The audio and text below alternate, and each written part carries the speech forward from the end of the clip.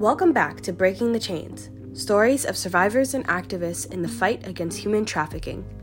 Our goal is to raise awareness about this critical issue, dispel myths and misconceptions surrounding human trafficking, and provide listeners with actionable steps that they can take to support the fight against modern slavery.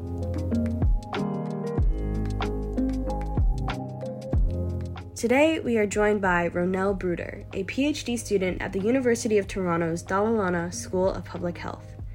As a doctoral student in social and behavioral sciences, Rhonelle applies an intersectional and critical lens to her research on gender violence and human trafficking. She examines how broader systems of structural oppression such as racism, classism, and sexism lead to trafficking victimization, and uses community-based participatory methodologies to develop trauma-informed and strength-based solutions. Alongside her doctoral studies, Rhonelle is the founder and executive director of Project iRISE. This anti-trafficking agency provides free branding tattoo removal for survivors of human trafficking and also runs a survivor leadership program to support healing, enhance skills, and diminish isolation by mutual support. Rhonelle starts us off with a brief introduction about who she is, her research focuses and background, and tells us a little bit more about Project iRISE. Well, my name is Rhonelle Bruder. I'm a PhD candidate at the University of Toronto within the Dalai Lama School of Public Health, and my focus is on social and behavioral health sciences. My doctoral research focuses on the experience of women who've been impacted by sex trafficking. And doing this, I'll be taking up an intersectional critical race theory and feminist frameworks. My work within trafficking goes beyond, I would say, sort of my academic endeavors, also into the community-based work that I've done. And so in 2020, oh my God, it seems like it was so long ago, I founded Project iRISE, a community-based anti-trafficking agency, really with a focus on supporting women who've been sex trafficked, finding ways to build vocational skills, leadership, confidence, and really creating a space for community for survivors of trafficking. Through Project iRISE, we ran two programs. One was our branding tattoo removal. So this is where we provided free tattoo removal for survivors of trafficking, and as well our survivor leadership program, which was a vocational leadership skills program. That's fantastic, thank you. You mentioned that your work heavily leans on the lenses of intersectionality, of critical race theory, and of feminist frameworks. Could you walk us through what that means and why it's so important to have that framework, especially in the realm and specifically in the studies and advocacy related to gender violence and sex trafficking? Yes, absolutely. I think intersectionality really is an ideal analytical framework to look at something like sex trafficking because it interrogates systems of power, privilege, and oppression. It asks us to center the most marginalized voices when we're doing work, and it comes from a social justice lens. So you're not doing intersectional work if you are not actively trying to change the status quo, if you're not trying to promote social justice, reform, and change. When we think of sex trafficking, we think of human trafficking, I'd say broadly, oftentimes those that are the most marginalized, those are the ones who are most likely to be victimized aren't at the center of the conversation. The sort of ideal image of trafficking victimization, the focus thus far has really been on a more, cisgender, female, white, young type of victim. And certainly those people become victims of trafficking and those people need to be protected and that trafficking needs to be prevented. But it oftentimes then ignores this larger group of people who become victimized by trafficking. People of color, particularly women of color, people who are immigrants, people who English isn't their first language, people who are already marginalized in society, who then become further marginalized and become invisible within anti-trafficking work. And so I find intersectionality as, to me, I feel the most ideal framework to sort of understand trafficking, but also to look for systems change. So how can we address change? How can we inform policy that will make changes to prevent trafficking, to improve interventions when it comes to trafficking, and really to make, I would say, recovery and supporting of survivors of trafficking in a way that is inclusive, it's trauma-informed, and it really promotes racial justice, gender equity, and I could probably go down a list of different things. And you had mentioned just now in your answer that one of the, I guess, biggest misconceptions of human trafficking is who can be a victim of human trafficking, and that we sort of see this ideal victim. Could you talk a little bit more about the quote unquote ideal victim or the ideal survivor of human trafficking, and why that portrayal or that characterization of human trafficking can be really harmful to actual survivors or real life advocacy?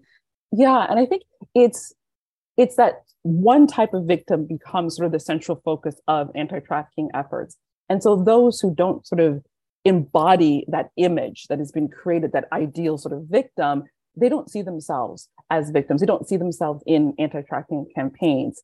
People who are doing anti-trafficking work then also aren't seeing those people as victims. So the sort of unconscious bias that they're going to carry if they're social workers, if they're working in law enforcement, if they're engaged in community work and they themselves have an idea of what victimhood should look like or how victims should portray.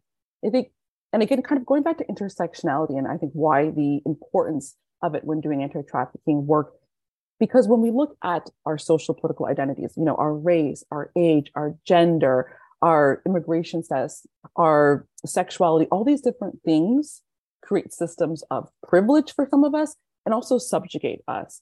But it's not sort of happening at one time. If you're a woman, you're facing, sexism, you're facing misogyny. But if you're a Black woman, you're also then facing misogynoir, you're facing anti-Black racism. If you're an immigrant, you're facing various forms, particularly if you don't speak English, is not your first language. And so what that does for people as far as their ability to access services, supports, and the various barriers that they face. And so I think intersectionality particularly asks us to really look at that, to look at how these systems of oppression, how these systems of privilege impact people and how they vary our experiences and can vary people's experiences. And I think when we do that and we apply that to trafficking, it then sort of demands that we look at all the potential victims of trafficking and we create services and programs and policies that will address and support all of them. Yeah.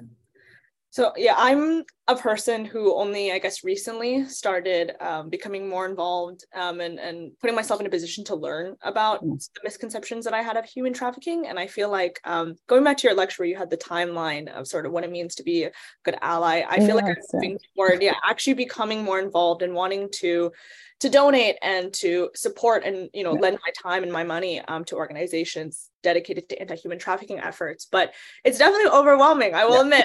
I don't know where to start sometimes because there's so many organizations out there.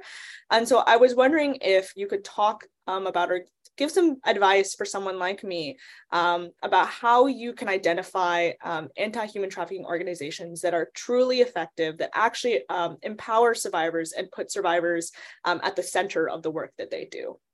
Yes, absolutely. And I think the number one thing you have to do is you have to do your research. You have to take the time to sort of vet any organization that you want to support, whether that's through volunteerism or that's through financial donations. Which is very simple. I mean, just going online, looking at their website, looking at who's a part of that organization. So who sits on the board of directors, who's part of the team? Do you have representation? Do you have diversity within the team? Diversity within age, race, gender, all the sexuality, all those different things. Are there people with lived experience a part of that organization on that team? And are they only in sort of entry level type of positions? Or are you seeing them in more sort of decision-making leadership type of positions? And also, what is the message that they're sort of giving out about anti-trafficking and their approach to address trafficking? And so oftentimes we see organizations come with a very paternalistic idea of how, we're saving people. We're here to rescue these women. You see kind of those headlines all the time, which can be very dangerous. It's the idea, again, that you have to save somebody as opposed to empowering people who are survivors of trafficking to take ownership over their own lives, being able to help them and direct them to the services that are available, but understanding and recognizing that process of change can be really difficult for a lot of people, that can be overlapped with trauma, with addiction, with mental health, with so many different things. And so just being there as a support system rather than, trying to impose your beliefs or your ideas on how someone should live their life, I think is very important. But really just doing that work, doing that due diligence, taking your time, learning about organizations, and calling them, reaching out. I mean, I think nowadays everyone has like an email online, so you can easily reach out and you're interested in this organization, you want to learn a little bit more, how do they collaborate with people with lived experience, or do they not? Questions like that I think are fair, particularly if you want to, give your money or your time to an organization. Yeah. And I know that empowering survivors is the center of what you do at Project iRISE. And you had mentioned in the introduction of Project iRISE, one of your very successful initiatives, which is the tattoo removal service. To be honest, that's the first time I've heard of an anti-trafficking organization doing something like that. Although, like I said, I'm just entering this sort of sphere for the first time. Yeah. I was wondering if you could talk more about the origins of that initiative and how it's positively impacted survivors of trafficking. And so that was our first, program that came out of Project iRISE. And it really started with one woman who I knew personally, who had come to me and in a conversation had confided that she had these tattoos that she couldn't afford to remove. It's very costly to remove tattoos. I don't know if you're aware of that. I don't have any tattoos, so I wasn't, but it can cost upwards of over $1,000, to remove these tattoos. And so she had them. She wanted them removed and asked me if I knew anybody or any agency that provided that service. And I didn't, and so that kind of spurred an idea in my head. Well, if it doesn't exist, maybe we could do something about that. And so with the, the small team that we had at the time, which was really a volunteer led team, we started a GoFundMe, raised some money. We're able to raise over $12,000 in our GoFundMe with the idea that we wanted to raise this money to remove brain tattoos from survivors of trafficking. Our goal was to remove, I think what we had said sort of like in our GoFundMe, 20 tattoos from 20 survivors. Mm-hmm. In reality, we ended up working with 16 survivors of trafficking and removing, I believe, 20 tattoos from them. And so what happened was when we started to engage with young women who would reach out to us looking for the service, they oftentimes had more than one tattoo. Mm-hmm. And so they wanted all of them removed. They didn't want to have anything of that on their body as that constant reminder. And so, we didn't want to turn anyone down. So if they had more than one tattoo, we always try to oblige and remove as many as we could. And I can tell you that even now we have interest. We have people reaching out, wanting to know, is this service still available? And unfortunately, it was time limited because we did have that money that we raised and we didn't have any more money that we could sort of put forward to that initiative. But there definitely, I would say, still is very much a demand for the service, unfortunately. Appreciate you talking about how your expectations for the project changed and evolved throughout the duration of it, and how you guys gained the understanding of how some people might have multiple tattoos. So, sort of taking a step in the fantasy direction, if you were able to have a GoFundMe or a fundraiser that raised millions of dollars and you were awarded millions of resources for Project iRISE, in addition to expanding or continuing the tattoo removal initiative, what other projects do you think you would want to start? I'm like, unlimited funds. Okay. Well, yeah, for sure, restarting the brain tattoo removal service, because I do think there's so much need within the community. And I think we'd want to look back at our survivor leadership program that we ran. And so with that was an online program. We were able to work with 15 survivors of trafficking. We provided, different mentorship, training, really, really interesting workshops that we did over that 1 year. We learned a lot though, too, from that one program that we did. And I think, wanting to do something like that again, I think expanding it, I think making it maybe in person. There was a lot that was, and I love Zoom and I love sort of the whole remote, work thing, but there's kind of a lot missed when you're doing things remote as far as building community. And I think if we had been able to have an actual like brick and mortar space, we could have people come in, sort of like a safe space that, people with lived experience, survivors of trafficking knew they could come in, that they could be provided, services, mentorship, if they're, case management, if they needed maybe referrals into the community for, various housing and things like that. Like really, I think almost like a one-stop shop hub of services in a building where people could come in would be like the ideal. Yeah. Yeah. Oh, and I hope you don't mind. I would love to take a step back. And I realize there's actually some, blanks for me that I realize I just don't understand. So as an anti-trafficking organization that works with survivors, I'm actually wondering how you get connected with survivors, whether it's your team's own personal outreach or whether you have partner organizations that, connect you with people that they think might be victims of human trafficking. And then you do perhaps interviews with them just to see, what their situation is. Because I think a lot of people, myself included, don't actually understand how difficult it is to not only provide services to survivors, but even identify survivors in the first place.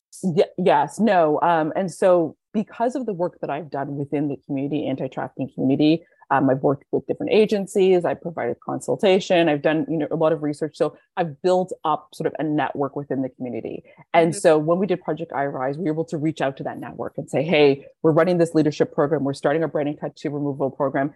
Do you know anyone that might be interested? And so a lot of the times that people were being referred that way. Also, survivors know other survivors. So then they would kind of refer, my friend told me about you guys. She worked with you. She kind of knows you. And so that was kind of, so it was kind of like that word of mouth, I guess, like snowballing effect that would happen as well too. And I think, but, it's not easy. And I think it's important to note that. I'm glad you brought it up because you can't just go into a community as an outsider and assume that people are just going to be interested in talking to you, that they're going to trust you, that they're going to want to work with you. You have to take your time. You have to build that trust in that community. You have to do the work. You can't kind of like skip that step.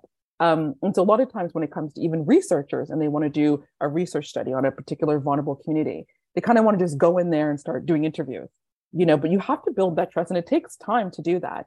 And so if anyone was interested, I would really suggest, kind of finding who are the gatekeepers in the community that you live in and going in there, taking your time, meeting with folks consistently, building that trust. And it could take time. It could take over a year, to really build trust before people are going to want to maybe like work with you, or even before they're going to want to start referring their clients to you. Because oftentimes so many agencies come and go, so many people with like really good intentions end up in this space, but they don't know what they're doing. They haven't really taken the time to truly understand what human trafficking is, and they cause a lot of harm to survivors. Yeah, I think that goes back to what you were saying before about not being paternalistic or having this savior mindset when you go into human trafficking advocacy. You can't come in and just expect that people will be automatically grateful and willing to trust you. Human trafficking is a horrific subject, and you're working with people who have gone through a lot of trauma. We imagine that being an advocate in the space would weigh on you, so we were wondering how you sort of manage that. How do you bear the responsibility of knowing that you're trying to help these people who have gone through something really horrific while also taking care of yourself and prioritizing your own mental health as well? Yeah, and I think, vicarious trauma it's a real thing. It happens all the time. Burnout happens. I've experienced that myself in doing this work. So I'm very sort of hyper aware of sort of self-care, sort of, ensuring I'm sort of taking that, that rest, that relaxation. And I think for me, it's about a balance. This is the work that I do. I'm very passionate about this work, but it's not my life. There's many things outside of this work that I do. Obviously, I have my family, I have my friends, I have all these other things. I have interest in hobbies and things that I do. And so for me, there has to be some separation. And so I'm able to do this work, but I'm also able to, go with the girls, for the evening out in the town and have some drinks or go see a show and, and do those types of things. I think if it becomes, this overpowering every day, all day of your life, focus, that can be dangerous. It can, even if you're trying to do good work, even if you have the best of intentions, it can be dangerous on yourself. And so for me, I'm really cognizant about that sort of like work-life balance. Yeah. And if you were to give advice to, I guess, a college student, we'll say a college student, who wants to become more involved in this space for the first time, what would you say should be their first steps in addition to, I know you've talked about doing research on potential organizations to support. What other things could someone who has my background potentially do to contribute? Well, I think the first thing I would say that you've done successfully is you've taken a human trafficking course at college. That's probably the first thing to do. So you can understand the issue. You can understand it from very different perspectives. You understand, human trafficking, labor protecting, the sort of social political element to it, the, sort of racial, societal element, like all these different, I think, aspects of trafficking, you're able to understand when you take the course that you've done. And then, you do your research, you kind of find maybe organizations, within your area that may be interested in. And then I would suggest, going there, kind of going to an organization, picking one, maybe one that you can volunteer at. Nonprofits are always looking for volunteers. They usually run on the smallest of budgets you can ever imagine. So they're always looking for, people who want to come in and volunteer and help. And so finding an organization that's maybe close to where you live, that speaks to you, your values, that has that really, like I said, survivor-centered approach. And, maybe doing some volunteer, kind of seeing what's out there, because you don't really know, I think, what potential opportunities might exist or where your interests might lie until you kind of take that first step. Because human trafficking is a huge issue, and there's so many different ways to approach it. I do very much a public health lens, very much through academia and community work, but there's a huge area within, like the legal aspect of it, within the criminal justice system, within government, within policy. So there's so many different ways I think that you can approach this work. So it's just kind of finding what speaks to you, what resonates. Yeah. That's fantastic. And I will make my last question, kind of again, delving into the fantasy world, Yeah. but if you could have, 2 hours to sit with President Joe Biden or whatever policy maker, and you knew that after the conversation, they would enact, certain human trafficking policies. What would you say governments and maybe civil society and NGOs need to prioritize in the immediate time frame in order to address the issue of human trafficking? That is a good question. I think it's the prevention. I think prevention efforts, and I will say, obviously, intervention efforts, which oftentimes involve law enforcement and the criminal justice system, are important, and recovery efforts to support survivors are equally as important. But I think, you want to prevent the crime from happening in the first place.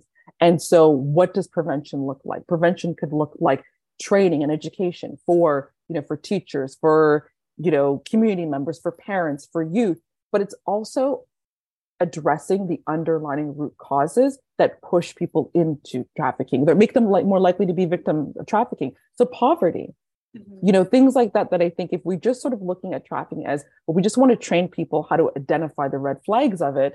Yes, that's helpful, but we want to prevent it from happening. We want to build a society in which young people are protected, that they're safe, that they have mental health issues, they have resources, free resources that they can access. If they have addiction issues, there's free resources they can access. If they're struggling with poverty, if there's no jobs in their community, that makes them more vulnerable to somebody trying to exploit them. So to me, I think one area that I haven't seen as much work in is in prevention efforts. So that's probably where I would focus my attention with government and government funding.